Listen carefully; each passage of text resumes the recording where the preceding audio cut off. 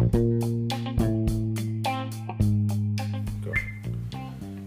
evening. Thank you for tuning in. I'm your host, Kevin Lee, and I'm here with my partner, J.R. Ferguson, and we are the Eye Test. Ferg, how you doing today, buddy? I'm doing good, Kev. Good to be here. Awesome. So let's go ahead and get started, guys. We got some great topics for you today. In our first talk, we're talking about Steph Curry shooting 27% in his last 10 games. Ferg, how you feel about Steph and what's going on with him? Steph's struggling, man. He's, shooters shoot. We still know that he's the greatest shooter of all time. But undoubtedly, this is the worst stretch of his career. I mean, I think he's shooting 37% from three for the season. I think he's shooting about 42% from the field. I think he's a career 47% shooter. Now, again, this is the Eye Test broadcast, so we don't focus on stats. The only reason I'm throwing those stats out there is because that's what the analysts say, and that's what they look at. But what I look at when I see him, I'm seeing a guy that's settling for shots. I mean, the three-pointer is always going to be there for him. I think Steph is at his best when he's getting to the basket, when he's getting to the free throw line, when he's shooting the mid-range and mixing the mid-range in with the three-point shot. I think that's when Steph is at his best. And I think the last time me and you talked, Kev, I mentioned that he needed to shoot more mid-range shots because they are running him off the three-pointer.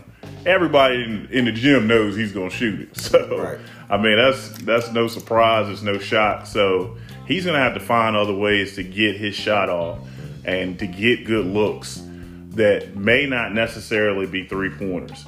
And, so far this year, he just looks a little lethargic. I mean, it may be emotional drain from chasing Ray Allen, breaking the record. We know that he struggled since then. So, a lot of it is mental. And we know that great shooters, great players, they have a way of finding their way, and he'll shoot his way out of this slump. Right. Definitely a slump. His last game, he shot 1 for 13 against the Utah Jazz.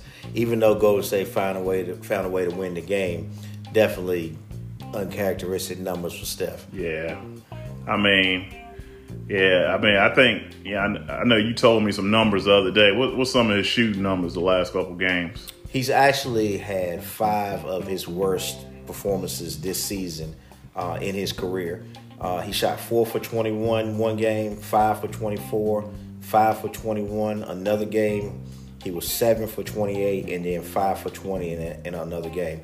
In his worst game of his career, he was in 2010. He was 5 for 21. So he's definitely been struggling this year. So.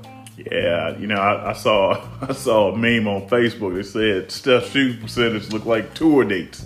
So, he's struggling, no doubt. But one thing you have to give him and the Golden State staff credit for, and mostly his hard work, he's a much improved defender. When you're not shooting the ball well, to me, what defines greatness is probably the difference between him and somebody like Russell Westbrook that's struggling as well. Steph is an improved defender. That's one glaring notice that we've noticed this year, that he's a better defender. I mean, he used to be that guy that they say. You only had up to go. Huh? You only had up to go. Well, yeah. Well, he's better. He's a better defender. Better on-ball defender. He's a better help defender. So what separates, superstars from legendary players? They find other ways to impact the game. I think his assist numbers are up a little bit. His rebound numbers are up. His steals, he's getting a lot of steals. And, the Warriors have put him in position to be successful. And the other thing I'll say about Steph is, and this is a testament to his greatness, when you can shoot 5 for 21 and your team can still win the game, it's because he strikes so much fear in opposing defenses that they don't care that he's 5 for 21. They're still guarding him as if he was 13 for 21 or 15 for 21. So that's greatness personified right there. And we have to stop being prisoners of the moment and, just looking at this slump that he's in. Everybody's gone through a slump. I mean, even the great players of the game have all gone through slumps, whether it was at the foul line, the three-point line, or just field goals in general. So he's going through a slump. I think when he comes out, I think Golden State will probably be unbeatable. Right. I mean, I'm just being honest. They get Draymond Green back.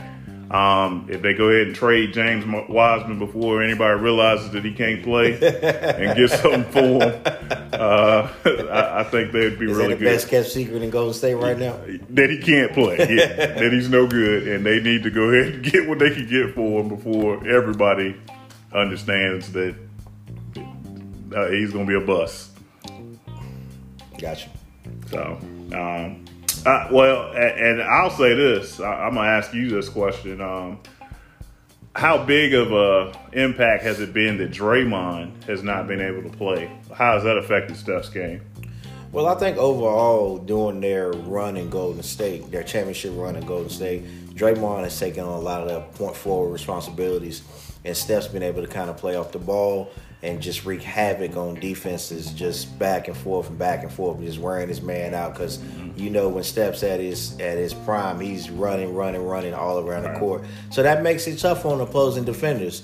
Running his man ragged by the end of the game. Right. Playing pickup games. You always hate playing against that guy. It's like that gym rat that just runs all day long. Yeah, they don't even play ball. They just run to make you run. Right. Unfortunately, usually I had to guard those guys, and it was definitely tough. But when we played together back in the day, but yeah, Steph definitely has a lot more of the responsibility right now while Draymond is out.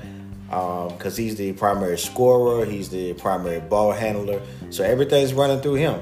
Having the living up to the 3-point king personification this year or whatever, I feel like he may be pressing a little bit. He may be a little bit fatigued as well. Steph is not as young as he used to be. Obviously, he's been in the league several years now, so a lot of that's going to come into the wear and tear. And I think when Draymond comes back, everybody can kind of settle out and get back into their more natural roles that they've been playing with through their championship run. Hey, and I think it's a testament to Draymond. Absolutely. I mean, it was Charles Barkley that said last year that he was averaging like a triple single or something. Sound like a cheeseburger. But Draymond, his value can't be defined in stats. Right. And again, that's a shameless plug again for our crafty name, Eye Test. I mean, you have to actually watch the game to understand what Draymond's value is to the Warriors. Yeah. I mean, it's not only he's the facilitator, he's their best defender. He could probably be Defensive Player of the Year if he hadn't missed so many games. So you got to watch basketball. I mean, you can't just look at the stat sheet at the end of the game to try to define players.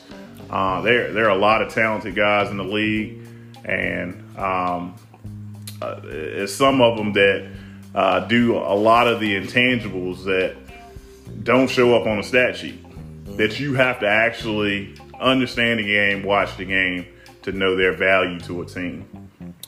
Absolutely. Well, that was a great topic for us. We're going to move on to our next topic for the day. And speaking of not showing up, we're talking about the Brooklyn Nets and James Harden being unhappy in Brooklyn. How do you feel about what's going on with Brooklyn with James Harden? Man, if I was James Harden, I'd be unhappy too. I mean, he came to Brooklyn to play for a super team, and I bet you in 2 seasons already they haven't played 50 games together. Kyrie had the issues last year where he was trying to get his mind right. He had all those mental health days he had to take, and of course, KD was coming off a catastrophic Achilles injury. So I think he understood coming in that KD was going to be hampered, kind of trying to get himself back, which, I mean, he looked fine to me. I mean, he looked great, but he sometimes didn't play back-to-backs. So I think James Harden knew that coming in. What he didn't anticipate was the whole Kyrie drama, and it's kind of spilled into this year where now, at first he wasn't going to play, and now he's like a part-time player. So, I mean, that was on the Nets to decide his fate as far as how that goes and allow him to play part-time also. Well, I think that's it. I don't think he's necessarily upset with Kyrie or KD. I think he's upset with management. I mean, you brought him into a situation where basically for their team it's championship or bust. Absolutely. If they do not win a championship this year, it is a failure because they are the odds-on favorite. When healthy, when vaccinated, when everybody's available to play, they're the favorites to win the championship. Right. And me personally, I still don't think they're the best team in basketball. I think if they had to go up against Milwaukee again this year, I don't think they could. I don't think they could beat them right now. So even with all three of those guys healthy, so I think James Harden has seen the handwriting on the wall. Maybe this is not a great fit. Maybe he wants to play for a more traditional team and a more traditional lineup. Mm-hmm. So what do you feel James is looking for? What situation you think works for James Harden? Well, there's a lot of talk about him going back to Philly, or going to Philly, not back to Philly, but going back with Daryl Morey, who was the general manager in Houston. And so there's been a lot of talk about that. Now, would he fit? Mike D'Antoni was a coach for that team, right? Right. So would he fit in good with Embiid? Absolutely.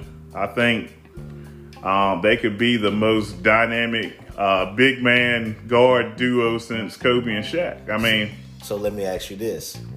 For James Harden, going to Brooklyn, thinking that things were going to be a certain way and didn't pan out a lot due to injuries and other unforeseen circumstances with Kyrie, Embiid is a little bit of an injury-prone player as well. So what happens if he goes to Philly and then Embiid has some injuries or miss some time? Hey, man, sometimes it just ain't in the cards for you.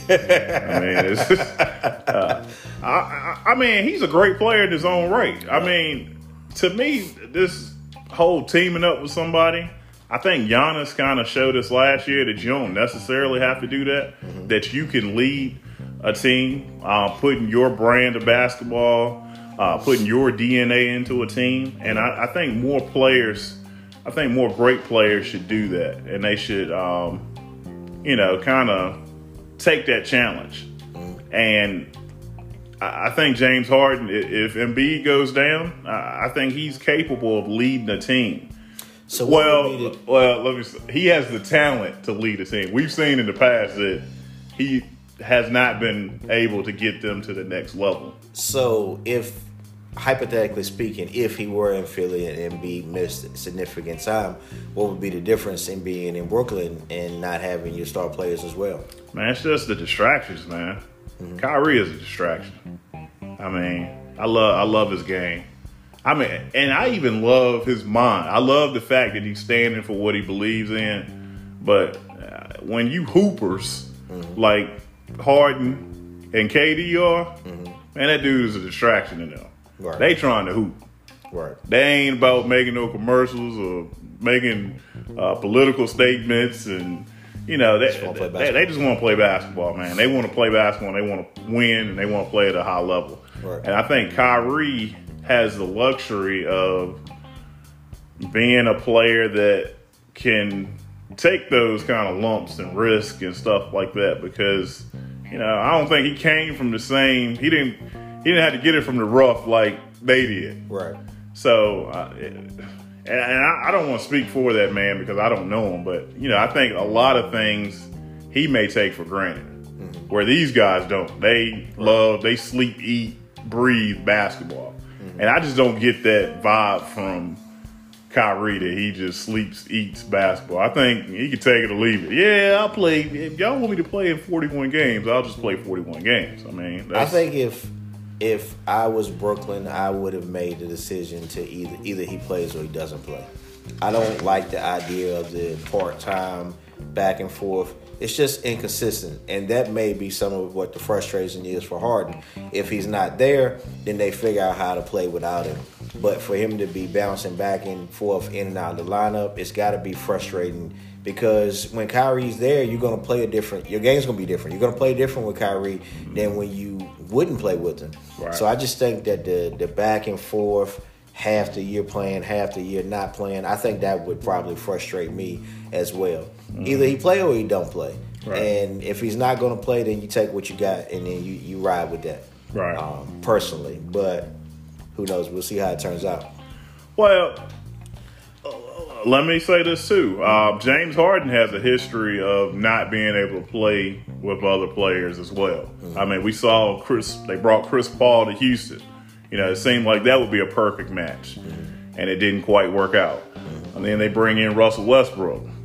Didn't quite work out. So at some point, you got to kind of say to yourself, the common denominator. Yeah, the common denominator is you. So maybe it's not Kyrie. Maybe it's not, Russ. Maybe it's not Chris Paul. Maybe it's James, James Harden. So I'm saying James like I know him, but, James Harden. Yeah. I think when it's all said and done, he's top 5 shooting guard all time.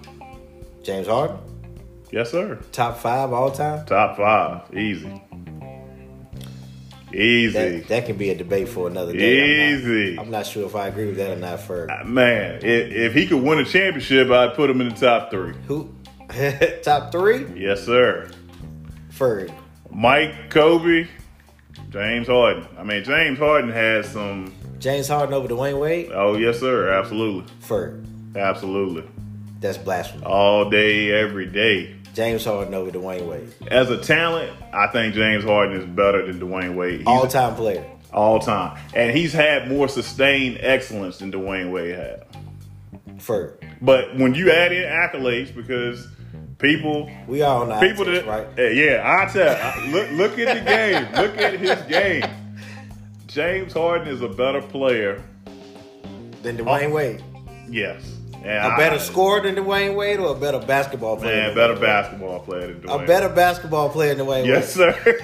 JR first. I don't know if I ever heard you say anything more controversial than that. Yeah. Somebody find Dusty. You know what? I struggled with that a long time today. When I was struggling with that. When I was thinking about it, I said, man, but you got to look at his career numbers. That year he averaged like 38 points a game. Dwayne Wade ain't do that. Man, you had pork chop for dinner. Let me check your blood pressure and make sure your blood pressure not up. James Harden. About some James Harden better than Dwayne Wade, all-time player. Right now. Let me back up a little bit. How many chips Dwayne Wade got?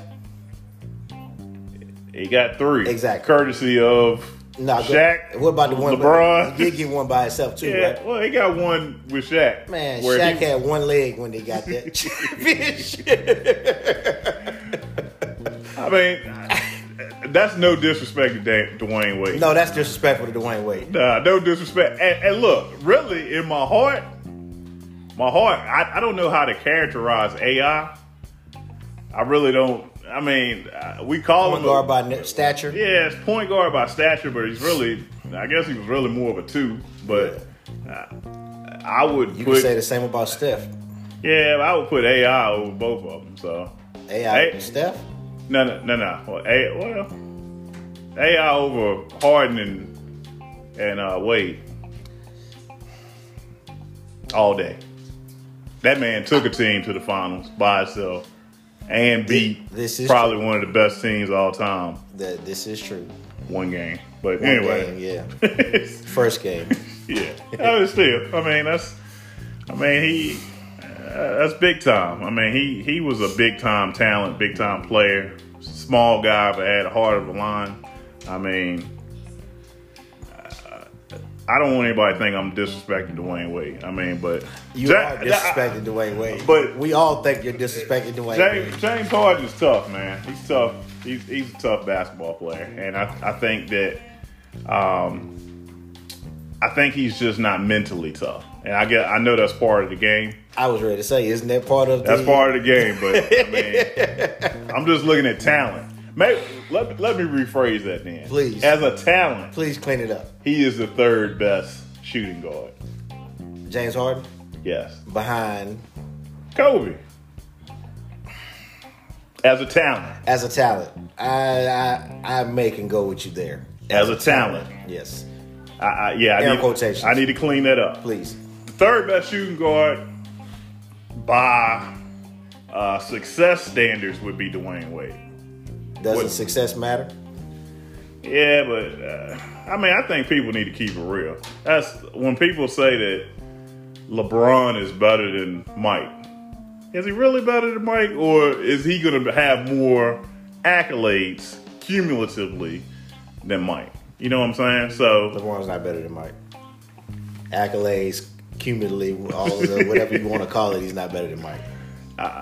I think he'll be able to make an argument for that at the end of his career. He played 20 plus years, so that plays into the factor. Yeah, that's what I'm saying. But to play 20 years at a high level is something in itself. To play 12 years at a high level was something in itself. Yeah, Mike had too many other things he wanted to do. He want to play baseball, golf, soccer, go own the team, then go play on the team that he owned. I mean, he just couldn't make up his mind, so. I got you. I don't know about that other thing you said, though. We're going to talk about that another day. That's going to be a whole other segment right there. All right, so next topic. We spoke a little bit about James Harden going to Philly. Mm-hmm. But do you feel like that Daryl Morey should put together a package to trade Ben Simmons to the Brooklyn Nets for James Harden? Absolutely. I mean, because I think you're getting a quality player back. We still don't really know what Ben Simmons' ceiling is. We don't know until he develops a consistent jump shot. It's kind of impossible for us to know how good of a player he can be. We know that he's a great defender. Mm-hmm. 6'9" point guard. I think if you pair him with Kevin Durant, I think that would be a great trade for both sides. Mm-hmm. I mean, how does that benefit Brooklyn? Well, number one, you got a wing defender. Now, that's something that James Harden is not. He is not a great defender. He's a good defender. He's a good positional defender, but, good. He's a decent positional defender, but he's not a great defender. Mm-hmm. So what you would be getting in Ben Simmons, a young Ben Simmons, is a great defender and somebody that has some upside. I mean, we don't know what he's going to be yet. Now, the question is Kevin Durant want to wait to see what he's going to become? Because, he's at the twilight of his prime as well. So no, I don't know if he'll wait. If they couldn't win it all this year, next year, I think if you brought in Ben Simmons, you would have a piece that you could potentially build around after Durant and Kyrie have moved on, which I don't think it'll be too far from now. It'll be a couple years removed, I'm sure. But they need to move on from Kyrie like ASAP. Yeah.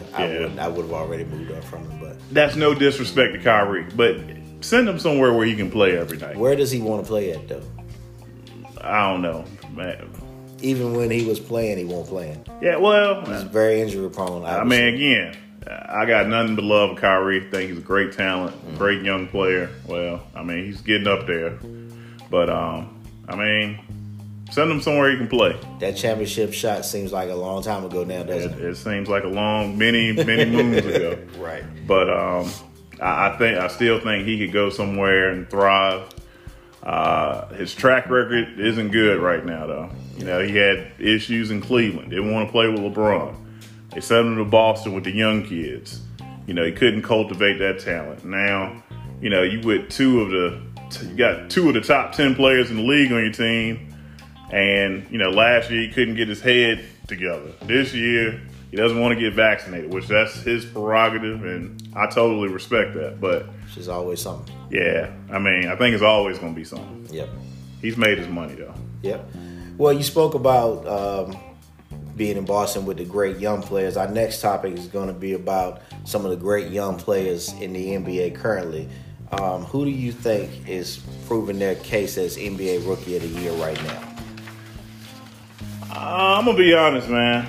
Most of these guys play on sucky teams, and they don't come on television a lot, even though I do have a league pass, but I'm not watching a lot of Detroit basketball, I'm going to be honest with you, unless they play on one of them top teams. But I think the guy that has had the best season so far is Evan Mobley. Mm-hmm. And he is playing for a very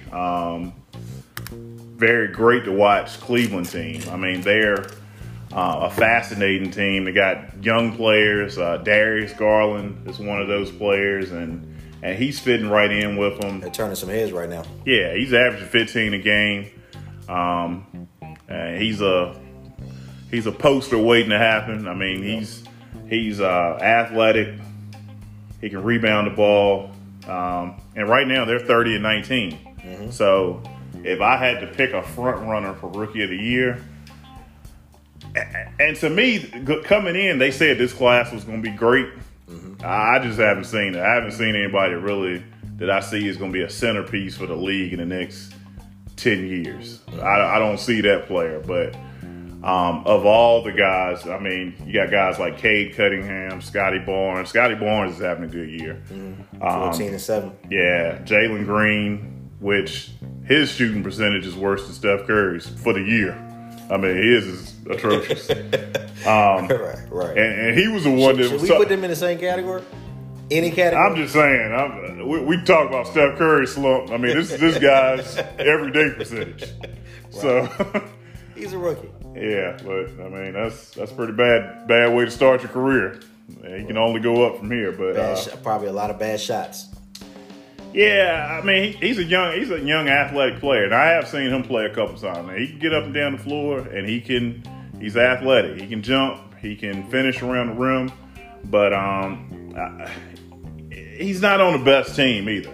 Right. And not that they don't have talent. It's just a bunch of kind of mixed talent that don't really fit in together. Right. They need to move some parts and probably try to rebuild. Define what they're actually doing there, right? Mm-hmm. But Evan Mobley probably will win Rookie of the Year. I think the rookie with the most upside, and you've heard me talk about him before, and I'm saying this, I'm going to be like Cleo the Psychic over here. Mm-hmm. Jonathan Kuminga will be the next Kawhi Leonard type player. Kuminga, okay. I think he's going to be a good defender. He's having a good year. He's having a decent year. He's not time. He's not playing as much because he's playing with the Golden State Warriors. But I think if they can cultivate his talent, him being around Draymond, Clay, and Steph, and Wiggins, and some of those other guys, I think he's going to be a dynamic player. He's going to be a centerpiece for their future. I definitely agree with you on Evan Mobley. And if I had to pick somebody right now at this moment, it would be Evan Mobley, based on how well Cleveland's playing, and he's actually a part of their success right now. Changing their culture, man. Yes, absolutely. I would have Cade Cunningham right behind him. I do too. He's had some bad shooting games, but he's had some solid performances. Detroit's had some good wins, and they had some ugly losses. A couple other guys that are in the mix probably won't be in the rookie year conversation, but having a good year so far. Scotty Barnes up in Toronto has been playing pretty well when he has time. Franz Wagner has been doing. Well, I was going to say about Scotty Barnes, he's playing so well that I've been hearing reports that they're looking at moving Pascal Siakam. Yeah. So, I mean, yeah. Mm-hmm. So, I mean, a lot of these guys have tremendous upside. Josh Giddey having a decent year in OKC. They've had some good wins this year. They're a young rebuilding team, bunch of young guys, but they've had a couple good wins. And one name outside of Kuminga that you can keep your eyes on out in Chicago is Aye Dasanamu. Make sure I'm saying that right. Yeah, he hasn't had the big scoring games that some of these other rookies, but he's making some solid contributions off the bench for Chicago. And, of course, we know right now they got one of the better records in the league. So I don't think he'll be in a rookie year conversation, but he's been a solid rookie this year so far. So definitely on a contributing team. I don't think you have any rookies this year that are going to you don't have your Anthony Edwards type rookie this year that's just going to kind of set the league on fire. But I think these guys, all the guys we mentioned, are going to be solid players for years to come. Players. Yeah, and maybe even one or two superstars in that mix. I think Cade Cunningham, he got off to a slow start, but last 15, 20 games, he's been playing really, really well. So I think you're gonna hear more. You're gonna hear more from him in the coming weeks. Okay, cool. Good stuff, man. Trending topic right now. Topic of the day. Top 10 teams in the NBA. Tell me who your top 10 teams in the NBA are right now. Well, let me share with you ESPN's top 10 because I'm always in conflict with them. But I mean, ours is kind of similar this time. So, all right. They have Phoenix at 1, Golden State 2, Memphis 3, Miami 4, Milwaukee 5, Chicago 6, Philly 7, Utah 8, Dallas 9, and Brooklyn 10. Mm-hmm. Now, your boy Ferg's top 10. Okay. All right, I still have Phoenix 1. Okay. And I'm just gonna talk about Phoenix a little. They're the best regular season team right now. Yeah. Most best regular season team. They played well in the playoffs last year. Man, I listened to Eddie Johnson and Justin Termini on NBA radio, and Eddie Johnson, of course, works for the Phoenix Suns, and great that's man. It makes me sick to my stomach to hear that, fanfare. I mean, they're a great regular season team. Now, they won the finals last year. Yeah, man. I mean, they played some teams that was on one leg. So, to be a great team and to beat other great teams, you got to be able to play a style of basketball. You got to have somebody that can get you buckets in half court. Now, to his credit, Chris Paul is playing some of the best basketball of his career. Okay. Yeah. Now, his numbers are not going to jump out at you, but this is the eye test. This is the eye test. So you got to watch the game. He does a lot of his scoring in the fourth quarter, in crunch time. He's getting to that mid post, and you sound like you making my argument from last week, Ferguson. Yeah, I mean, I ain't no Chris Paul fan. I'm not a Chris Paul fan, but I had to call it like I see it. I mean, he's playing amazing for not only for his age, but I mean, I think he's playing some of his best basketball. Number one, because he ain't holding the ball for 21 seconds out of the 24 seconds of the shot clock, and then get mad at people because they got a shot clock violation. This is the ultimate J.R. Ferguson pet peeve. Is holding a point guard holding the ball. Man, just do what you're gonna do with it, man. Shoot it or pass it. I mean, ain't no need dribbling the air out the ball. I mean, just shoot it or pass it. But he's done a great job with that, cultivating that talent down there. He's made Devin Booker a better player, and maybe for the first time in his career, he's playing with another great guard. And I'm trying to think back. Has he ever played with another really dynamic guard? I mean, he was supposed to play with Kobe, and of course the NBA nixed that. Didn't he play with your player you said was better than Dwayne Wade? Oh, yeah, that's right. He did play with How'd you forget him so easily? Oh, man. that wasn't a good mix. I mean, they were horrible together. Even though they won, they almost beat the Warriors. But let me ask you this: do you think if you sub Dwayne Wade in his place in Houston, would they have played that way together? That probably would have been awesome with Chris Paul and Dwayne Wade in the backcourt together. Yeah, because Dwayne Wade can play without the ball. There you go. That's part of what my argument is. Okay. Let's give some kudos to Chris Paul. I mean, I'm not gonna hate on this man forever. Gotcha. I mean, I've had a change of heart. I mean, anytime you see a guy playing that well, I mean, hey, I gotta give him his props. But my other teams, I got Phoenix at 1. Mm-hmm. I got Golden State at 2. I talk about Golden State all the time. Y'all know how I feel about them. Yep. But number 3, I have Miami. A little bit of a surprise. Okay. That's a surprise. Tell me about that. So, with Miami, the thing I like about Miami, they have a lot of depth. Tyler Hero is a stud. I mean, he's gonna be a great player in this league. He can shoot the ball. He can handle the ball. He's shifty. He can kind of move back and forth. And Jimmy Butler does everything that you need a star player to do. Yep. I'm not a big Jimmy Butler fan, but he gets it done. He gets it done on the defensive end. He makes timely shots. He's not shooting real great from 3 this year. I think he's shooting like 25% or something like that. But he was out a couple games with injury too. Yeah, he's been injured. You got Bam down there. I mean, they just got the to me, the nucleus to have and Spoelstra doesn't get enough credit. I mean, you're talking about a guy that just wins. You give him.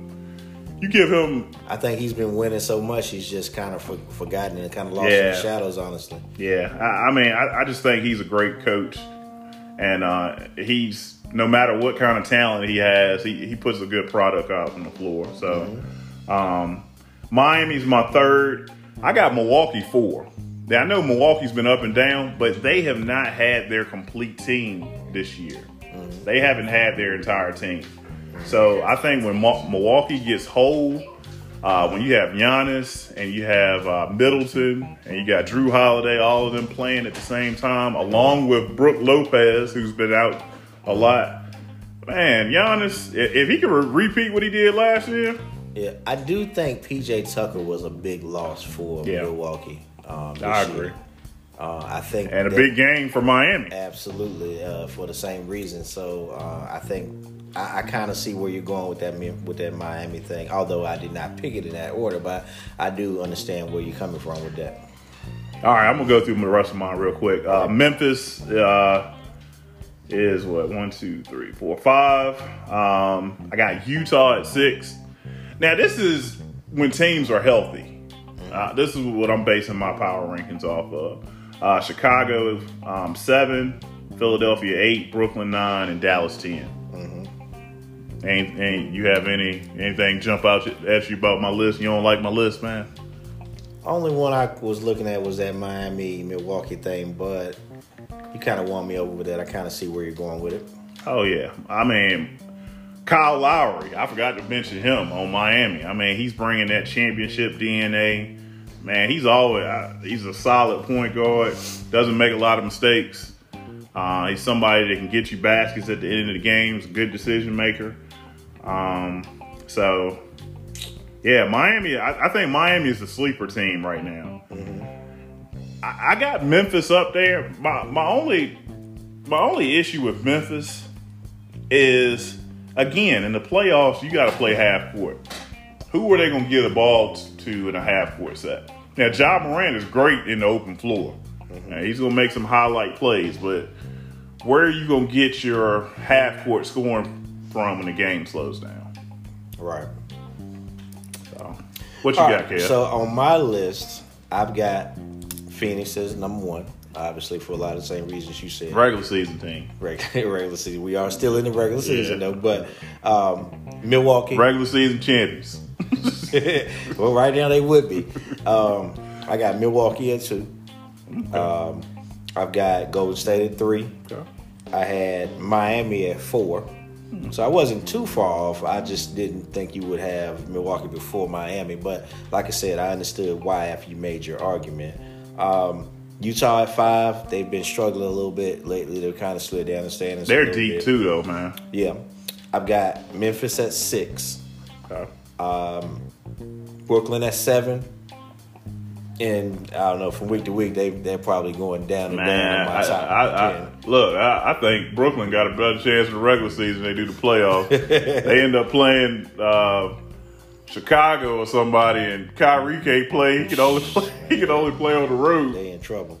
I got Dallas at 8. They've been coming on lately. They've been playing good basketball the last 10, 12 games. Chicago at 9. And you know, Chicago is my team, but they're having a lot of injuries right now, and just a lot of things going on with them right now with their team. I feel like if they can get everybody back and get back on the pace where they were earlier, the injuries definitely hurt them. A lot of what they had going on, they had everybody playing together, and it just made a great mix for them. You start missing a couple players. They don't have those guys that just going to stand out consistently and push them into the playoffs. So obviously they're still going to make the playoffs right now unless they have a monumental slide, but just not playing as good a basketball right now due to injuries. And I had Philadelphia at number 10. They haven't been playing great basketball lately, and just trying to figure out what's going on with the Ben Simmons thing. If it were me, and I know this is kind of outside of the top 10 thing, but I would trade Ben Simmons. I know they're trying to hold on to him going into the next year, but we're trying to win now. We're trying to win this year. And if I got some assets, a player that I can move to get me some pieces to make me a playoff run, I'd trade Ben Simmons today. Yeah, they should have traded him in the offseason. Yeah. I mean, because I think he made it clear that he didn't want to play there anymore. Right. And I think the longer he stays out, the more, in my opinion, his trade value goes down. Mm-hmm. I mean, I think you're going to end up trading him for essentially nothing. I mean, not nothing, but They're not going to get value back. Yeah, you're not going to get the same value back. But if I could get some pieces to help me make a playoff push, I would do it this year. Yeah, I mean, I think they really should because, again, you wasted Embiid's prime. You don't know how long a 7-footer like that before that knee go out. Yeah, you don't know how long he's going to be healthy. He's playing some of his best basketball. I would pair him up with either another, budding star or, get a couple of nice little complimentary pieces and I try to win now. Yeah. What was their motto? Who? Philadelphia? Yeah, it won't. I'm thinking about Iverson. The answer. What was it? The question? Nah. The process. The process. Yeah. It's time to speed the process up. I mean, it's been a long process. I think the process ended last year. I think they really should have traded Simmons in the offseason, honestly. And you got Doc Rivers there. Doc has been a great coach, a very well-respected player, coach in this league. And I think you're just kind of wasting him away.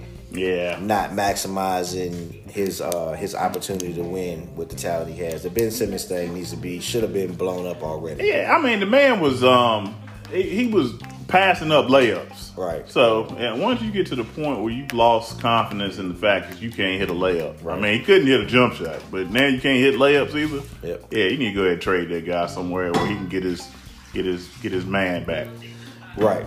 Yeah, definitely. But we'll see how that thing goes in Philly. They definitely got some things to figure out there in Philadelphia. But moving on to our final and last topic for today, a man that never seen a layup that he was scared of. Talking about a shot that he was scared of, period. Talking about the late, great Kobe Bryant. Bean Bryant. 2 years to the day, Kobe Bryant passed away in an unfortunate helicopter accident with his daughter. Ferg, tell me about Kobe Bryant in our last segment, and this is going to be all you, buddy. Yeah, man. Well, longtime Kobe fan. As I told you on the last podcast, I bought this thing called the League Pass because of Kobe Bryant, because he was just electric all the time. Like, you never wanted to miss a game because you never had a clue at what he was going to do. I mean, whether he was going to score 62 and 3/4, whether he was going to score 81, whether he was going to hit a game-winning shot. So, I mean, he was always must-see TV. But his legacy, to me, is bigger than basketball. And I think we've seen that over the course of the last 2 years. His work ethic was legendary. Mm-hmm. And it kind of almost gives you chills to hear other players talk about his work ethic. Yeah. The most recent player that I heard talk about his work ethic was Chris Bosh in his Hall of Fame speech. Mm-hmm. He said, he was just blown away by the fact that, everybody was trying to, you got a bunch of NBA guys together and they're all trying to, they all have bravado and they're trying to show that they're the best in the world. But they wanted to work out, and the guys got up at 6 o'clock in the morning to go work out. And they get down to the breakfast table, and Kobe's already down there with ice on his leg. They said, Kobe, what you doing with the ice on your leg? He's already worked out.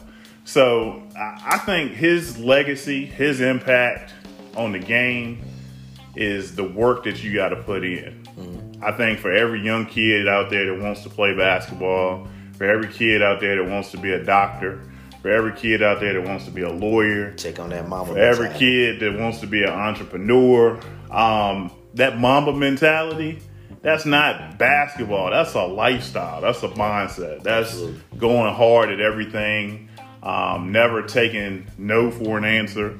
If Kobe had gave up with those air balls that he shot in Utah, maybe we would never see, the career that we saw. But he had that mentality that he was going to keep working.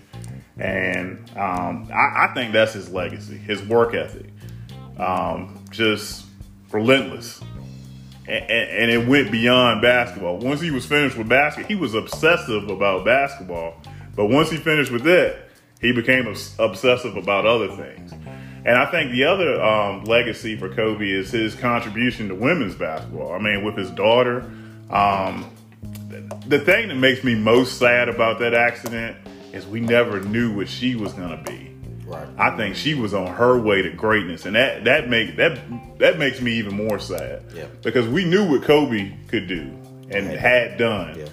But Gianna, I think she probably would have ended up being the greatest female basketball player probably ever. Right. I mean, I know that's a bold statement, and that's no disrespect to anybody, any other female basketball player, but I just think that she had that same drive. Right. And one last thing on Kobe I was going to mention, Kev. Stephen A. Smith had a segment on ESPN the other day. And I think it caught a lot of people off guard, maybe offended a lot of people, where he kind of compared Kobe's mentality to some of the mentalities of the players today. Like not playing every game, not playing hard. It should have offended him. It should. And I know people were offended by what he said, and they said he's using Kobe's death to make these points. But those were things that needed to be said. As a fan, fans pay their hard-earned money to go see you play basketball. Yep. And one thing about Kobe, and I think Michael Jordan was the same way, they never wanted to disappoint a fan. Mm-hmm. So they felt obligated to play. It wasn't any rest. I'm out tonight because of rest. Right. I'm paying you $40 million a year, and I just paid $400 for a ticket to see you play. The expectation is to see you play. So he brought light of that on ESPN, and I just feel like, kudos to Stephen A. Smith. And I don't agree with Stephen A. Smith a whole lot, but that was one thing that really caught my eye, or my ear, and I kudos to him for making light of that. These players need to go back to the old school and remember what the game is about. It's not how long you play. It's about giving your all while you play. Larry Bird didn't have an extremely long career, but I remember as a little kid watching him sit on the court, lay on his back on the court because he had back issues. But he gave everything he had for the 12, 13 years he played. Right. I would rather see that than to see guys play 50% of the games and play half speed to have a longer career and make more money. Because that's what it's about, making more money. Right. And, I mean, I get it. But, I don't get it. Well, But I understand. Give the fans a show. And that's what Kobe was about.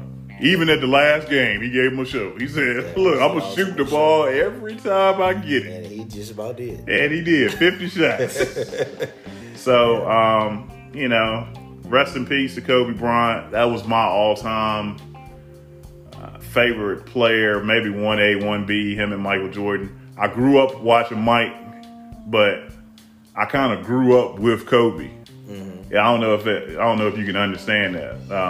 I was watching Mike from a kid's eyes and was just kind of enamored by what he does, what he could do. By the time you started to understand basketball, with Kobe, right? Gotcha.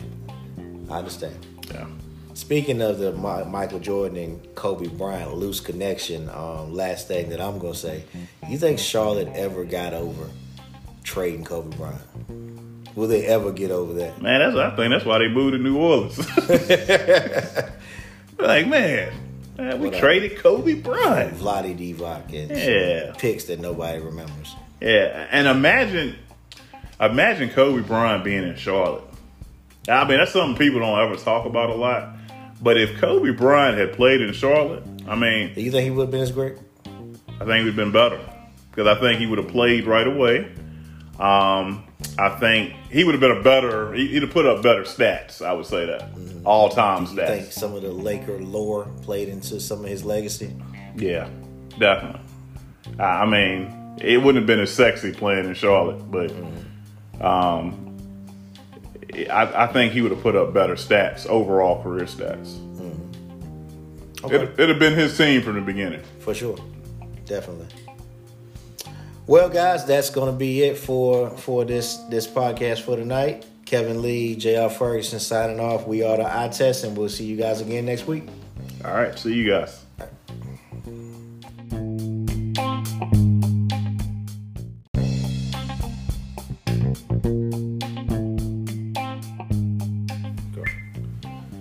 Good evening. Thank you for tuning in. I'm your host, Kevin Lee, and I'm here with my partner, J.R. Ferguson, and we are the Eye Test. Ferg, how you doing today, buddy? I'm doing good, Kev. Good to be here. Awesome. So let's go ahead and get started, guys. We got some great topics for you today. In our first talk, we're talking about Steph Curry shooting 27% in his last 10 games. Ferg, how you feel about Steph and what's going on with him? Yeah, Steph's struggling, man. He's, shooters shoot. We still know that he's the greatest shooter of all time.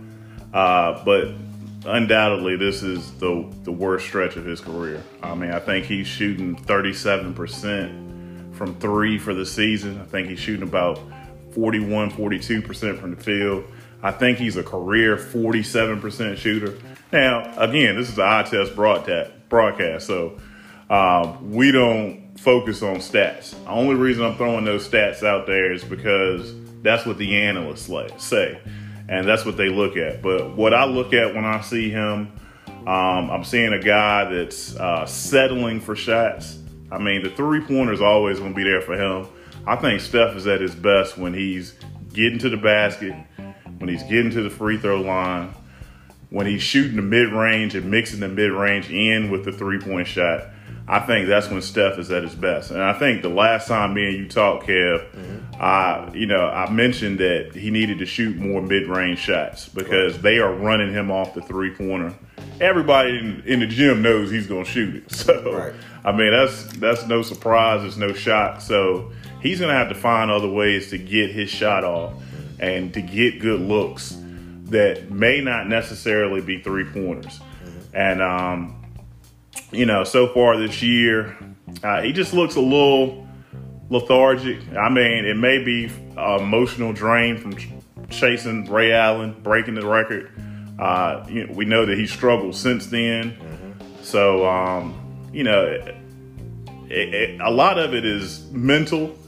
And we know that great shooters, great players, they have a way of finding their way, and he'll shoot his way out of this slump. Right. Definitely a slump. His last game, he shot 1 for 13 against the Utah Jazz.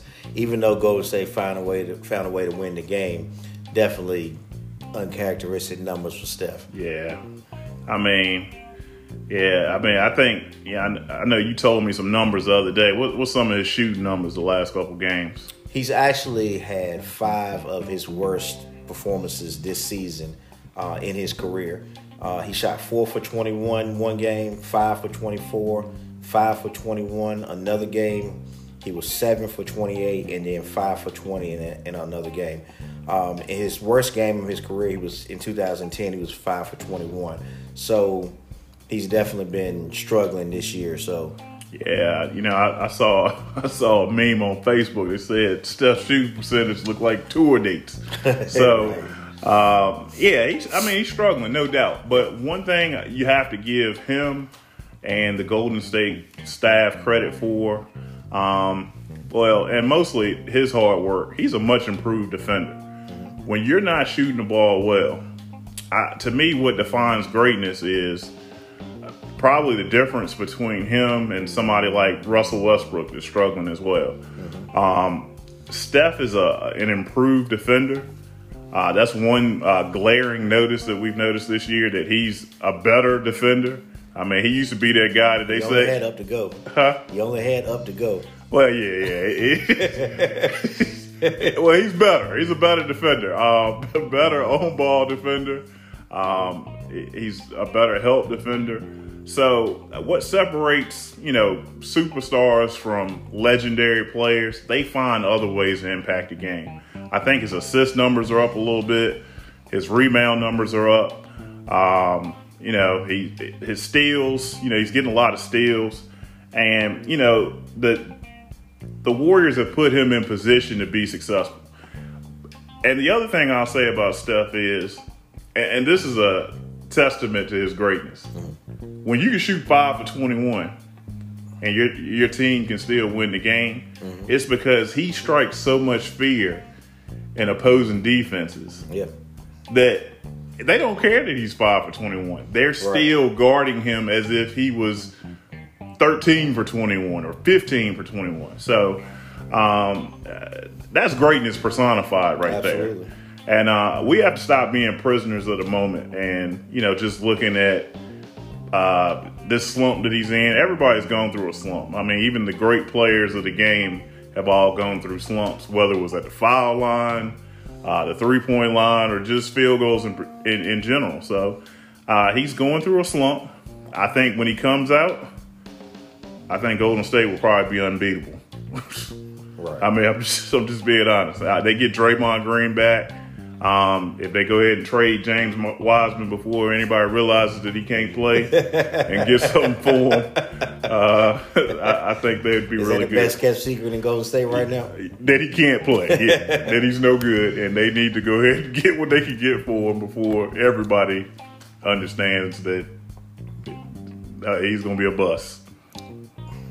Gotcha.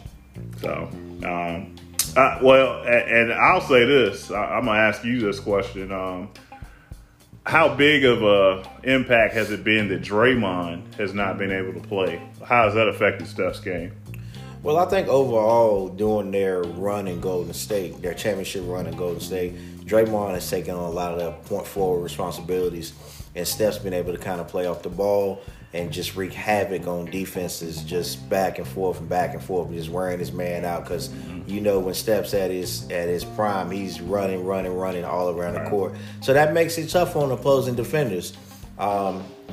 Running his man ragged by the end of the game. Right. Playing pickup games. You always hate playing against that guy. It's like that gym rat that just runs all day long. Yeah, they don't even play ball. They just run to make you run. Right. Unfortunately, usually I had to guard those guys, and it was definitely tough. But when we played together back in the day, but Steph definitely has a lot more of the responsibility right now while Draymond is out. Because he's the primary scorer, he's the primary ball handler, so everything's running through him. Having the living up to the 3-point king personification this year or whatever, I feel like he may be pressing a little bit. He may be a little bit fatigued as well. Steph is not as young as he used to be. Obviously, he's been in the league several years now, so a lot of that's going to come into the wear and tear. And I think when Draymond comes back, everybody can kind of settle out and get back into their more natural roles that they've been playing with through their championship run. Hey, and I think it's a testament to Draymond. Absolutely. I mean, it was Charles Barkley that said last year that he was averaging like a triple single or something, saying like a cheeseburger. But Draymond his value can't be defined in stats. Right. And again, that's a shameless plug again for our crafty name, Eye Test. I mean, you have to actually watch the game to understand what Draymond's value is to the Warriors. Yeah. I mean, it's not only he's the facilitator, he's their best defender.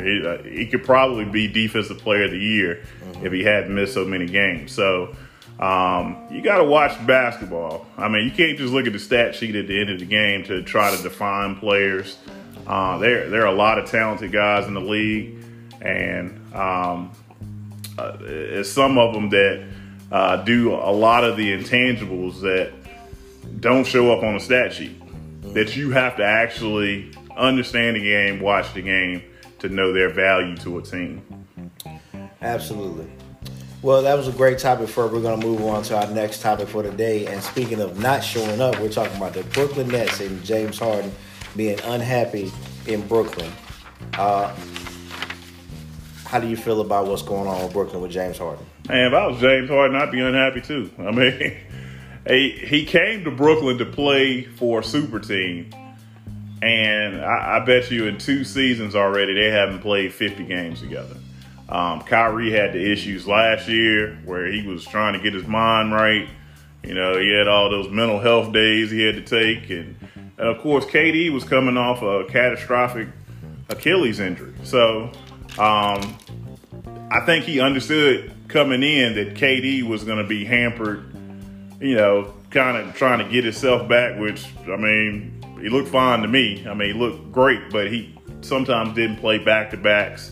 So I think James Harden knew that coming in. What he didn't anticipate was the whole Kyrie drama, and it's kind of spilled into this year where now, you know, at first he wasn't going to play, and now he's like a part-time player. So, I mean... Well, that was on the Nets to decide his fate as far as how that goes and allow him to play part-time also. Well, I think that's it. I don't think he's necessarily upset with Kyrie or KD. I think he's upset with management. I mean, you brought him into a situation where basically for their team it's championship or bust. Absolutely. If they do not win a championship this year, it is a failure because they are the odds-on favorite. When healthy, when vaccinated, when everybody's available to play, they're the favorites to win the championship. Right. And me personally, I still don't think they're the best team in basketball. I think if they had to go up against Milwaukee again this year, I don't think they could. I don't think they could beat them right now. So even with all three of those guys healthy, so I think James Harden has seen the handwriting on the wall. You know, maybe this is not a great fit. Maybe he wants to play for a more traditional team and a more traditional lineup. Mm-hmm. So what do you feel James is looking for? What situation you think works for James Harden? Well, there's a lot of talk about him going back to Philly, or going to Philly, not back to Philly, but going back with Daryl Morey, who was the general manager in Houston. And so there's been a lot of talk about that. Now, would he fit? Mike D'Antoni was the coach for that team, right? Right. So would he fit in good with Embiid? Absolutely. I think they could be the most dynamic big man guard duo since Kobe and Shaq. I mean, so let me ask you this. For James Harden, going to Brooklyn, thinking that things were going to be a certain way and didn't pan out a lot due to injuries and other unforeseen circumstances with Kyrie. Embiid is a little bit of an injury-prone player as well. So what happens if he goes to Philly and then Embiid has some injuries or miss some time? Hey, man, sometimes it just ain't in the cards for you. I mean, it's just, I mean, he's a great player in his own right. I mean, to me, this whole teaming up with somebody, I think Giannis kind of showed us last year that you don't necessarily have to do that, that you can lead a team, putting your brand of basketball, putting your DNA into a team. And I think more great players should do that. And they should, kind of take that challenge. And I think James Harden, if Embiid goes down, I think he's capable of leading a team. So let me say, he has the talent to lead a team. We've seen in the past that he has not been able to get them to the next level. So if, hypothetically speaking, if he were in Philly and Embiid missed significant time, what would be the difference in being in Brooklyn and not having your star players as well? Man, it's just the distractions, man. Kyrie is a distraction. I mean, I love his game. I mean, and I even love his mind. I love the fact that he's standing for what he believes in. But when you hoopers like Harden and KD are, man, that dude is a distraction to them. Right. They trying to hoop. Right. They ain't about making no commercials or making political statements, and they just want to play basketball, man. They want to play basketball, and they want to win, and they want to play at a high level. Right. And I think Kyrie has the luxury of being a player that can take those kind of lumps and risk and stuff like that, because I don't think he came from the same. He didn't have to get it from the rough like they did. Right. So, and I don't want to speak for that man because I don't know him, but I think a lot of things he may take for granted, where these guys don't. They they sleep, eat, breathe basketball, and I just don't get that vibe from Kyrie that he just sleeps, eats basketball. I think he can take it or leave it. Yeah, I'll play. If y'all want me to play in 41 games, I'll just play 41 games. I mean, I think if I was Brooklyn, I would have made the decision to either he plays or he doesn't play. I don't like the idea of the part-time back and forth. It's just inconsistent, and that may be some of what the frustration is for Harden. If he's not there, then they figure out how to play without him. But for him to be bouncing back and forth in and out of the lineup, it's got to be frustrating because when Kyrie's there, you're going to play your game's going to be different. You're going to play different with Kyrie than when you wouldn't play with him. Right. So I just think that the back and forth, half the year playing, half the year not playing, I think that would probably frustrate me as well. Mm-hmm. Either he play or he don't play. Right. And if he's not going to play, then you take what you got and then you ride with that. Right. Personally. But who knows? We'll see how it turns out. Well, let me say this too. James Harden has a history of not being able to play with other players as well. Mm-hmm. I mean, we saw they brought Chris Paul to Houston. You know, it seemed like that would be a perfect match. Mm-hmm. And it didn't quite work out. Mm-hmm. And then they bring in Russell Westbrook. Didn't quite work out. So at some point, you got to kind of say to yourself, the common denominator. Yeah, the common denominator is you. So maybe it's not Kyrie. Maybe it's not, Russ. Maybe it's not Chris Paul. Maybe it's James, James Harden. So I'm saying James like I know him, but, James Harden. Yeah. I think when it's all said and done, he's top 5 shooting guard all time. James Harden? Yes, sir. Top 5 all time? Top 5. Easy.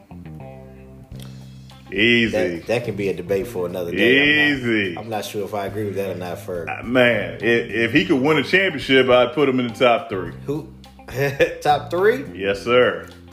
Ferg. Mike, Kobe, James Harden. I mean, James Harden has some... James Harden over Dwayne Wade? Oh, yes, sir. Absolutely. Ferg. Absolutely. That's blasphemy. All day, every day. James Harden over Dwayne Wade. As a talent, I think James Harden is better than Dwayne Wade. All-time player. All time. And he's had more sustained excellence than Dwayne Wade had.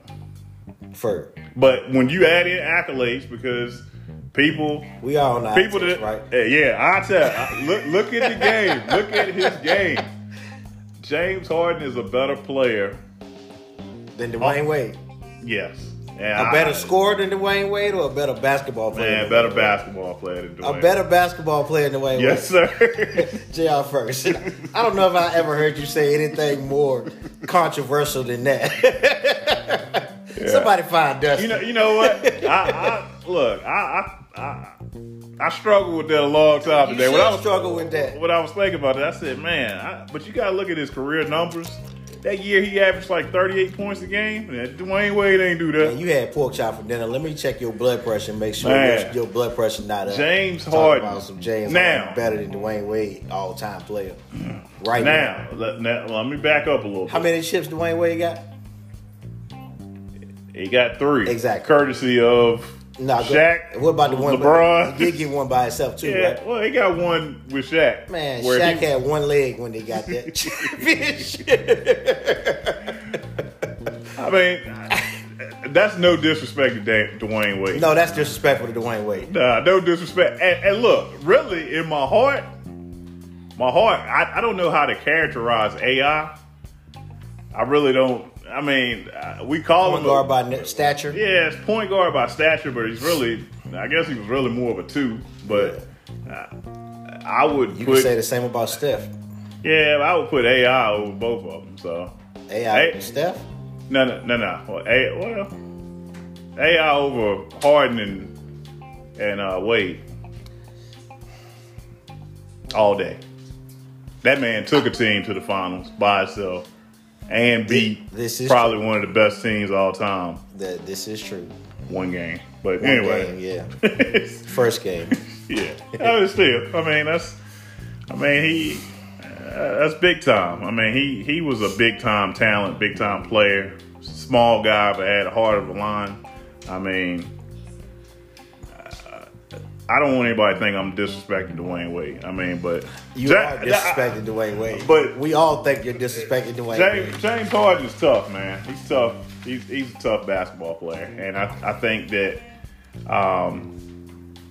I think he's just not mentally tough. And I know that's part of the game. I was ready to say, isn't that part of That's part of the game, but I mean, I'm just looking at talent. Maybe, let me rephrase that then. Please. As a talent, please clean it up. he is the third best shooting guard. James Harden? Yes. Behind? Kobe. As a talent. As a talent. I may can go with you there. As a talent. Yes. Quotations. I need to clean that up. Please. The third best shooting guard by success standards would be Dwayne Wade. Doesn't success matter? Yeah, but I think people need to keep it real. That's when people say that LeBron is better than Mike. Is he really better than Mike, or is he going to have more accolades cumulatively than Mike? You know what I'm saying? So LeBron's not better than Mike. Accolades, cumulatively, all of the whatever you want to call it, he's not better than Mike. I think he'll be able to make an argument for that at the end of his career. He played 20 plus years, so that plays into the factor. Yeah, that's what I'm saying. But that's to play 20 years at a high level is something in itself. To play 12 years at a high level was something in itself. Yeah, Mike had too many other things he wanted to do. He wanted to play baseball, golf, soccer, go own the team, then go play on the team that he owned. I mean, he just couldn't make up his mind. So I got you. I don't know about that other thing you said, though. We're going to talk about that another day. That's going to be a whole nother segment right there. All right, so next topic. We spoke a little bit about James Harden going to Philly. Mm-hmm. But do you feel like that Daryl Morey should put together a package to trade Ben Simmons to the Brooklyn Nets for James Harden? Absolutely. I mean, because I think you're getting a quality player back. We still don't really know what Ben Simmons' ceiling is. We don't know until he develops a consistent jump shot. It's kind of impossible for us to know how good of a player he can be. We know that he's a great defender. Mm-hmm. 6'9" point guard. I think if you pair him with Kevin Durant, I think that would be a great trade for both sides. Mm-hmm. I mean, how does that benefit Brooklyn? Well, number one, you got a wing defender. Now, that's something that James Harden is not. He is not a great defender. He's a good defender. He's a good positional defender, but good. He's a decent positional defender, but he's not a great defender. Mm-hmm. So what you would be getting Ben Simmons, a young Ben Simmons, is a great defender and somebody that has some upside. I mean, we don't know what he's going to be yet. Now, the question is Kevin Durant want to wait to see what he's going to become? Because, he's at the twilight of his prime as well. So no, I don't know if he'll wait if they couldn't win it all this year, next year. I think if you brought in Ben Simmons, you would have a piece that you could potentially build around after Durant and Kyrie have moved on, which I don't think it'll be too far from now. It'll be a couple years removed, I'm sure. But they need to move on from Kyrie like ASAP. Yeah. I would have already moved on from him, but that's no disrespect to Kyrie, but send him somewhere where he can play every night. Where does he want to play at, though? I don't know, man. Even when he was playing, he won't play. Yeah, well, he's very injury prone. I mean, again, I got nothing but love for Kyrie. I think he's a great talent, great young player. Well, I mean, he's getting up there, but send him somewhere he can play. That championship shot seems like a long time ago now, doesn't it? It seems like a long, many moons ago. Right. But I still think he could go somewhere and thrive. His track record isn't good right now, though. He had issues in Cleveland. Didn't want to play with LeBron. They sent him to Boston with the young kids. He couldn't cultivate that talent. Now, you got two of the top 10 players in the league on your team. And, last year he couldn't get his head together. This year, he doesn't want to get vaccinated, which that's his prerogative, and I totally respect that. But which is always something. Yeah. I think it's always going to be something. Yep. He's made his money, though. Yep. Well, you spoke about being in Boston with the great young players. Our next topic is going to be about some of the great young players in the NBA currently. Who do you think is proving their case as NBA Rookie of the Year right now? I'm going to be honest, man. Most of these guys play on sucky teams, and they don't come on television a lot. Even though I do have a league pass, but I'm not watching a lot of Detroit basketball, I'm going to be honest with you, unless they play on one of them top teams. But I think the guy that has had the best season so far is Evan Mobley. Mm-hmm. And he is playing for a very, very great to watch Cleveland team. I mean, they're a fascinating team. They got young players. Darius Garland is one of those players, and he's fitting right in with them. They're turning some heads right now. Yeah, he's averaging 15 a game.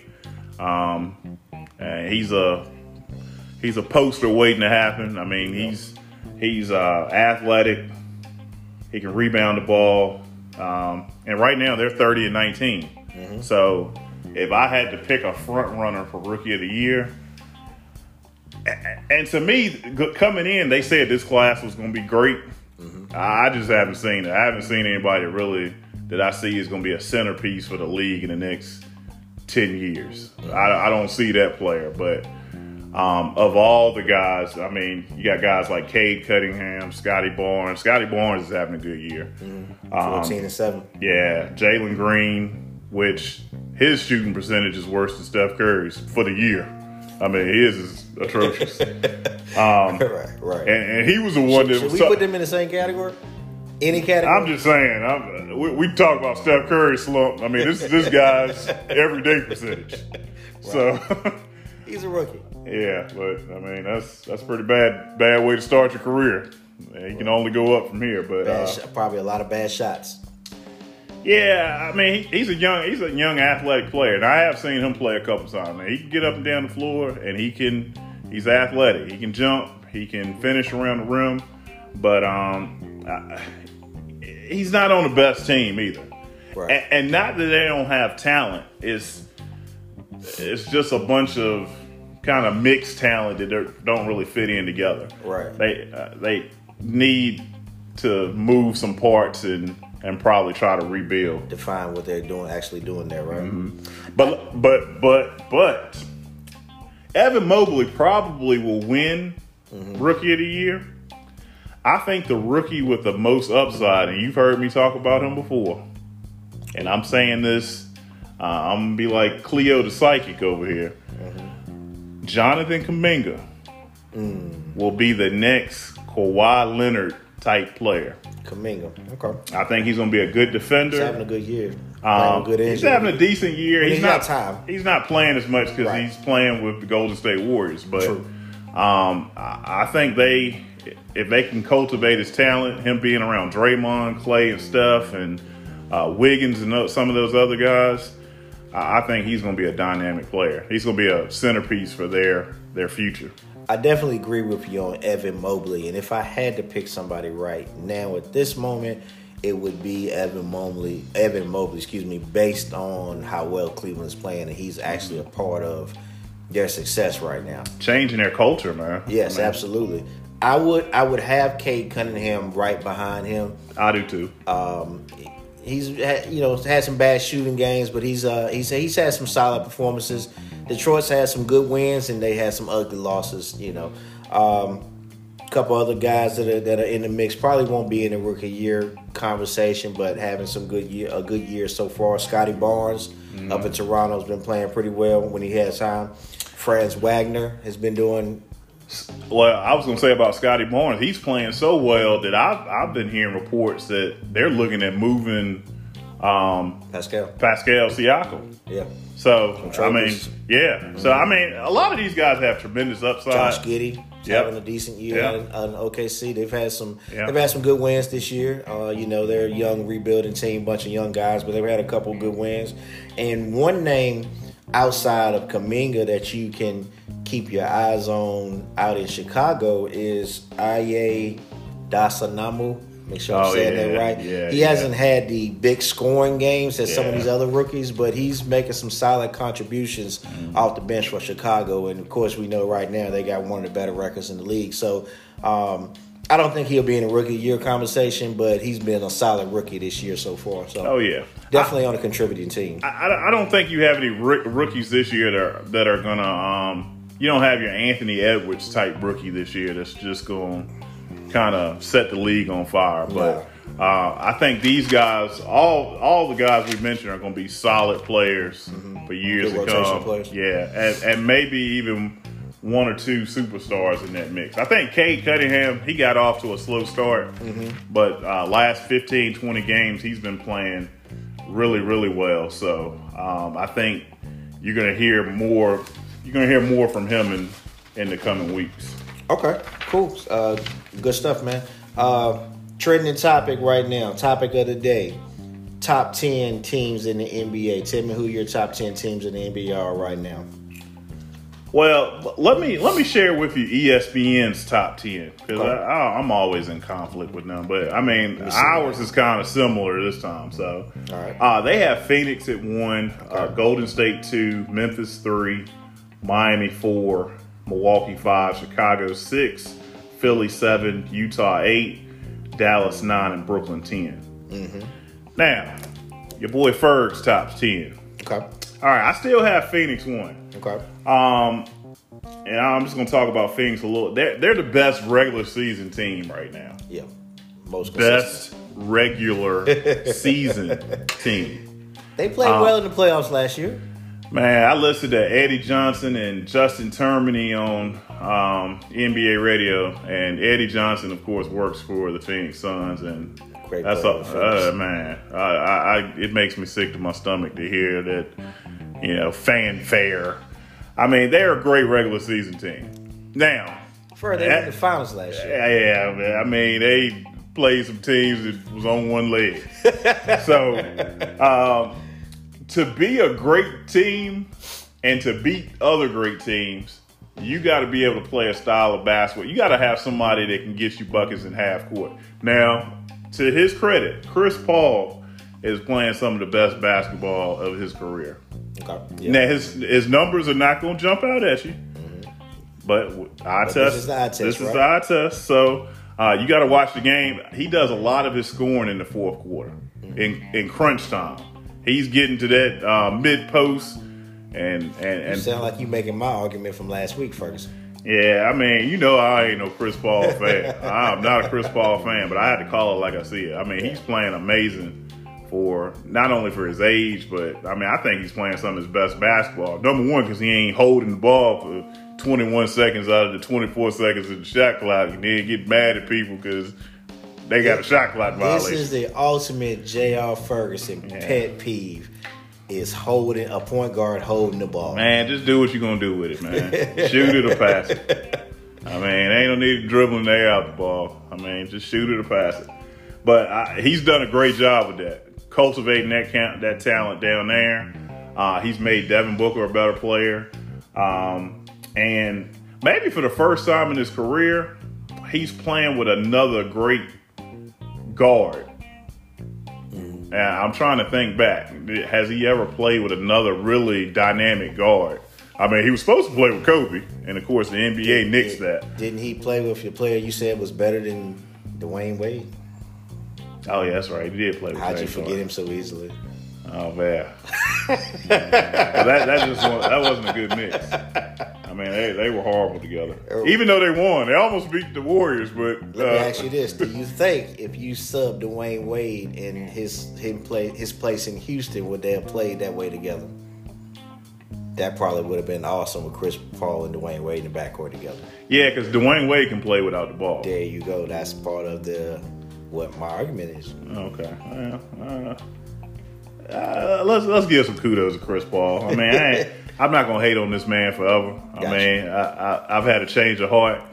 I mean, anytime you see a guy playing that well, I mean, hey, I gotta give him his props. But my other teams, I got Phoenix at 1. I got Golden State at 2. I talk about Golden State all the time. Y'all know how I feel about them. Yep. But number 3, I have Miami. A little bit of a surprise. Okay. That's a surprise. Tell me about that. So, with Miami, the thing I like about Miami, they have a lot of depth. Tom Tyler Hero is a stud. I mean, he's gonna be a great player in this league. He can shoot the ball. He can handle the ball. He's shifty. He can kind of move back and forth. And Jimmy Butler does everything that you need a star player to do. Yep. I'm not a big Jimmy Butler fan, but he gets it done. He gets it done on the defensive end. He makes timely shots. He's not shooting real great from three this year. I think he's shooting like 25% or something like that. But he was out a couple games with injury too. Yeah, he's been injured. You got Bam down there. I mean, they just got the nucleus to have and Spoelstra doesn't get enough credit. I mean, you're talking about a guy that just wins. You give him. I think he's been winning so much, he's just kind of forgotten and kind of lost in the shadows, honestly. Yeah, I mean, I just think he's a great coach. And he's, no matter what kind of talent he has, he puts a good product out on the floor. So, Miami's my third. I got Milwaukee 4. Now, I know Milwaukee's been up and down, but they have not had their complete team this year. They haven't had their entire team. So, I think when Milwaukee gets whole, when you have Giannis and you have Middleton and you got Drew Holiday, all of them playing at the same time, along with Brook Lopez, who's been out a lot. Man, Giannis, if he can repeat what he did last year. Yeah, I do think P.J. Tucker was a big loss for Milwaukee. I agree. I think, and a big game for Miami. Absolutely, for the same reason. So I think I kind of see where you're going with that Miami thing. Although I did not pick it in that order, but I do understand where you're coming from with that. All right, I'm gonna go through the rest of mine real quick. Memphis is what 1, 2, 3, 4, 5. I got Utah at 6. Now this is when teams are healthy. This is what I'm basing my power rankings off of. Chicago 7, Philadelphia 8, Brooklyn 9, and Dallas 10. Ain't you have anything jump out at you about my list? You don't like my list, man? Only one I was looking at was that Miami-Milwaukee thing, but you kind of won me over with that. I kind of see where you're going with it. Oh, yeah. I mean, Kyle Lowry, I forgot to mention him on Miami. I mean, he's bringing that championship DNA. Man, he's a solid point guard, doesn't make a lot of mistakes. He's somebody that can get you baskets at the end of the game. He's a good decision maker. So, yeah, Miami, I think Miami is the sleeper team right now. I got Memphis up there. My only issue with Memphis is, again, in the playoffs, you got to play half court. Who are they going to give the ball to in a half court set? Now, Ja Morant is great in the open floor. He's going to make some highlight plays, but where are you going to get your half court scoring from when the game slows down? Right. So, what you got, Kev? So on my list, I've got Phoenix as number 1, obviously for a lot of the same reasons you said. Regular season team. Regular season. We are still in the regular season though, but Milwaukee. Regular season champions. Well, right now they would be. I got Milwaukee at 2. Okay. I've got Golden State at 3. Okay. I had Miami at 4. So I wasn't too far off. I just didn't think you would have Milwaukee before Miami. But like I said, I understood why after you made your argument. Utah at 5. They've been struggling a little bit lately. They've kind of slid down the standings. They're deep too, though, man. Yeah. I've got Memphis at 6. Okay. Brooklyn at 7. And I don't know, from week to week, they're probably going down and down on my top. I think Brooklyn got a better chance in the regular season than they do the playoffs. They end up playing Chicago or somebody, and Kyrie can't play. He can only play on the road. They in trouble. I got Dallas at 8. They've been coming on lately. They've been playing good basketball the last 10, 12 games. Chicago at 9. And Chicago is my team, but they're having a lot of injuries right now. and just a lot of things going on with them right now with their team. I feel like if they can get everybody back and get back on the pace where they were earlier, the injuries definitely hurt them. A lot of what they had going on, they had everybody playing together, and it just made a great mix for them. You start missing a couple players. They don't have those guys that just going to stand out consistently and push them into the playoffs. So obviously they're still going to make the playoffs right now unless they have a monumental slide, but just not playing as good a basketball right now due to injuries. And I had Philadelphia at number 10. They haven't been playing great basketball lately, and just trying to figure out what's going on with the Ben Simmons thing. If it were me, and I know this is kind of outside of the top 10 thing, but I would trade Ben Simmons. I know they're trying to hold on to him going into the next year, but we're trying to win now. We're trying to win this year, and if I got some assets, a player that I can move to get me some pieces to make me a playoff run, I'd trade Ben Simmons today. Yeah, they should have traded him in the offseason. Yeah. I mean, because I think he made it clear that he didn't want to play there anymore. Right. And I think the longer he stays out, the more, in my opinion, his trade value goes down.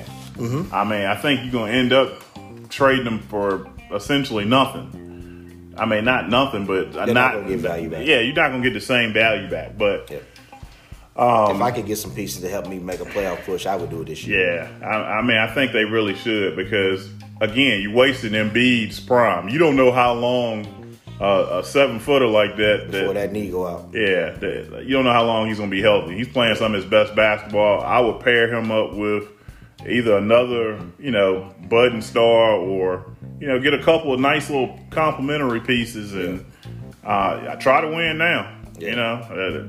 What was their motto? Who? Philadelphia? Yeah. It won't. I'm thinking about Iverson. The answer. What was it? The question?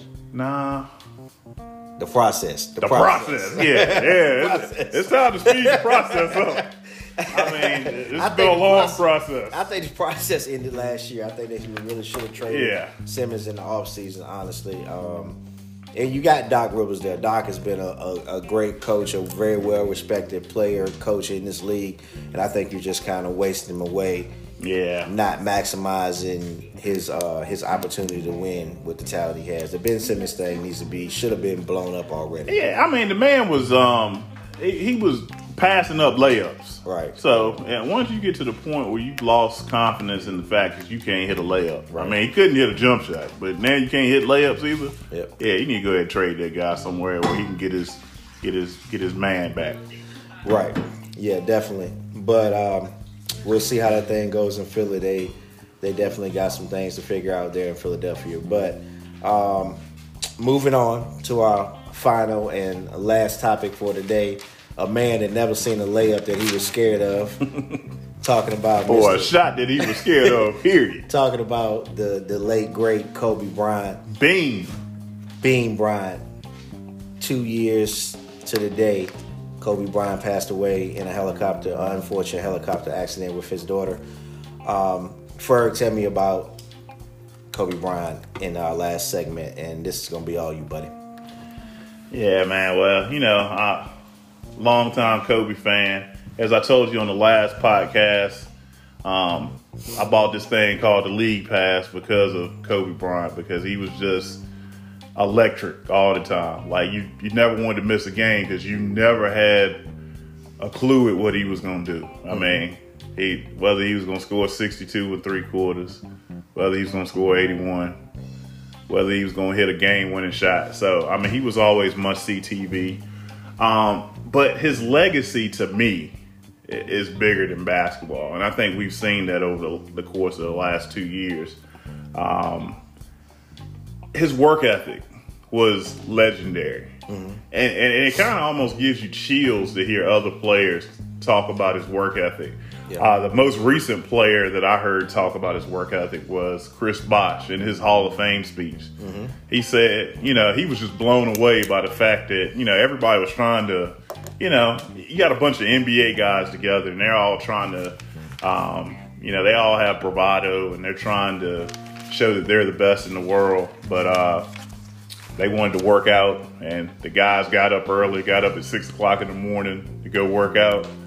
And they get down to the breakfast table, and Kobe's already down there with ice on his leg. They said, Kobe, what you doing with the ice on your leg? He's already worked out. So I think his legacy, his impact on the game is the work that you got to put in. Mm-hmm. I think for every young kid out there that wants to play basketball, for every kid out there that wants to be a doctor, for every kid out there that wants to be a lawyer, take on that Mamba for every kid that wants to be an entrepreneur, that Mamba mentality, that's not basketball. That's a lifestyle. That's a mindset. That's Absolutely. Going hard at everything, never taking no for an answer. If Kobe had gave up with those air balls that he shot in Utah, maybe we would never see the career that we saw. But he had that mentality that he was going to keep working. And I think that's his legacy, his work ethic. Just relentless. And it went beyond basketball. Once he was finished with basketball, he was obsessive about basketball. But once he finished with that, he became obsessive about other things. And I think the other legacy for Kobe is his contribution to women's basketball. I mean, with his daughter, the thing that makes me most sad about that accident is we never knew what she was going to be. Right. I think she was on her way to greatness, and that makes me even more sad. Yeah. Because we knew what Kobe could do and had done. Yeah. But Gianna, I think she probably would have ended up being the greatest female basketball player probably ever. Right. I mean, I know that's a bold statement, and that's no disrespect to anybody, any other female basketball player, but I just think that she had that same drive. Right. And one last thing on Kobe I was going to mention, Kev. Stephen A. Smith had a segment on ESPN the other day. And I think it caught a lot of people off guard, maybe offended a lot of people, where he kind of compared Kobe's mentality to some of the mentalities of the players today. Like not playing every game, not playing hard. It should have offended him. It should.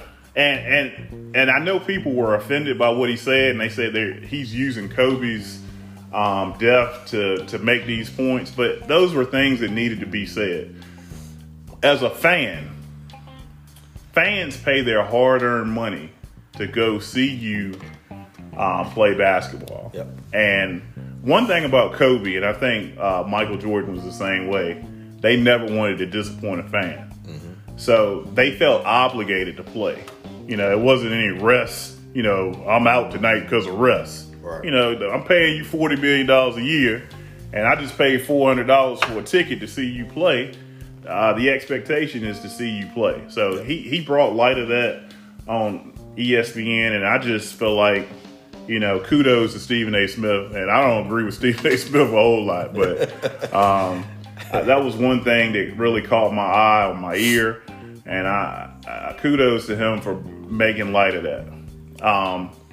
These players need to go back to the old school and remember what the game is about.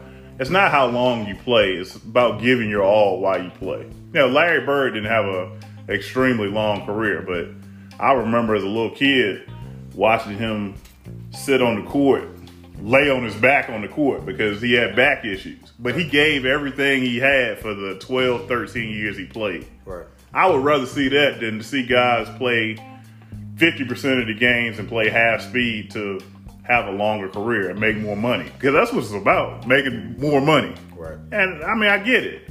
But, I don't get it. Well, But I understand. Give the fans a show. And that's what Kobe was about. Even at the last game, he gave him a show. He said, look, I'm going to shoot the ball every time I get it. And he just about did. And he did, 50 shots. So, rest in peace to Kobe Bryant. That was my all-time favorite player, maybe 1A, 1B, him and Michael Jordan. I grew up watching Mike, but I kind of grew up with Kobe. Mm-hmm. Yeah, I don't know if you can understand that. I was watching Mike from a kid's eyes and was just kind of enamored by what he does, what he could do. By the time you started to understand basketball, yeah, with Kobe, right? Gotcha. I understand. Yeah. Speaking of the Michael Jordan and Kobe Bryant loose connection, last thing that I'm going to say, you think Charlotte ever got over trading Kobe Bryant? Will they ever get over that? Man, I think that's why they moved to New Orleans. Like, man, we traded Kobe Bryant. Vlade Divac and picks that nobody remembers. Yeah, and imagine Kobe Bryant being in Charlotte. I mean, that's something people don't ever talk about a lot. But if Kobe Bryant had played in Charlotte, I mean... Do you think he would have been as great? I think he would have been better. Because I think he would have played right away. I think he would have been he'd have put up better stats, I would say that. Mm-hmm. All-time stats. Do you think some of the Laker lore played into some of his legacy? Yeah, definitely. I mean, it wouldn't have been as sexy playing in Charlotte, but...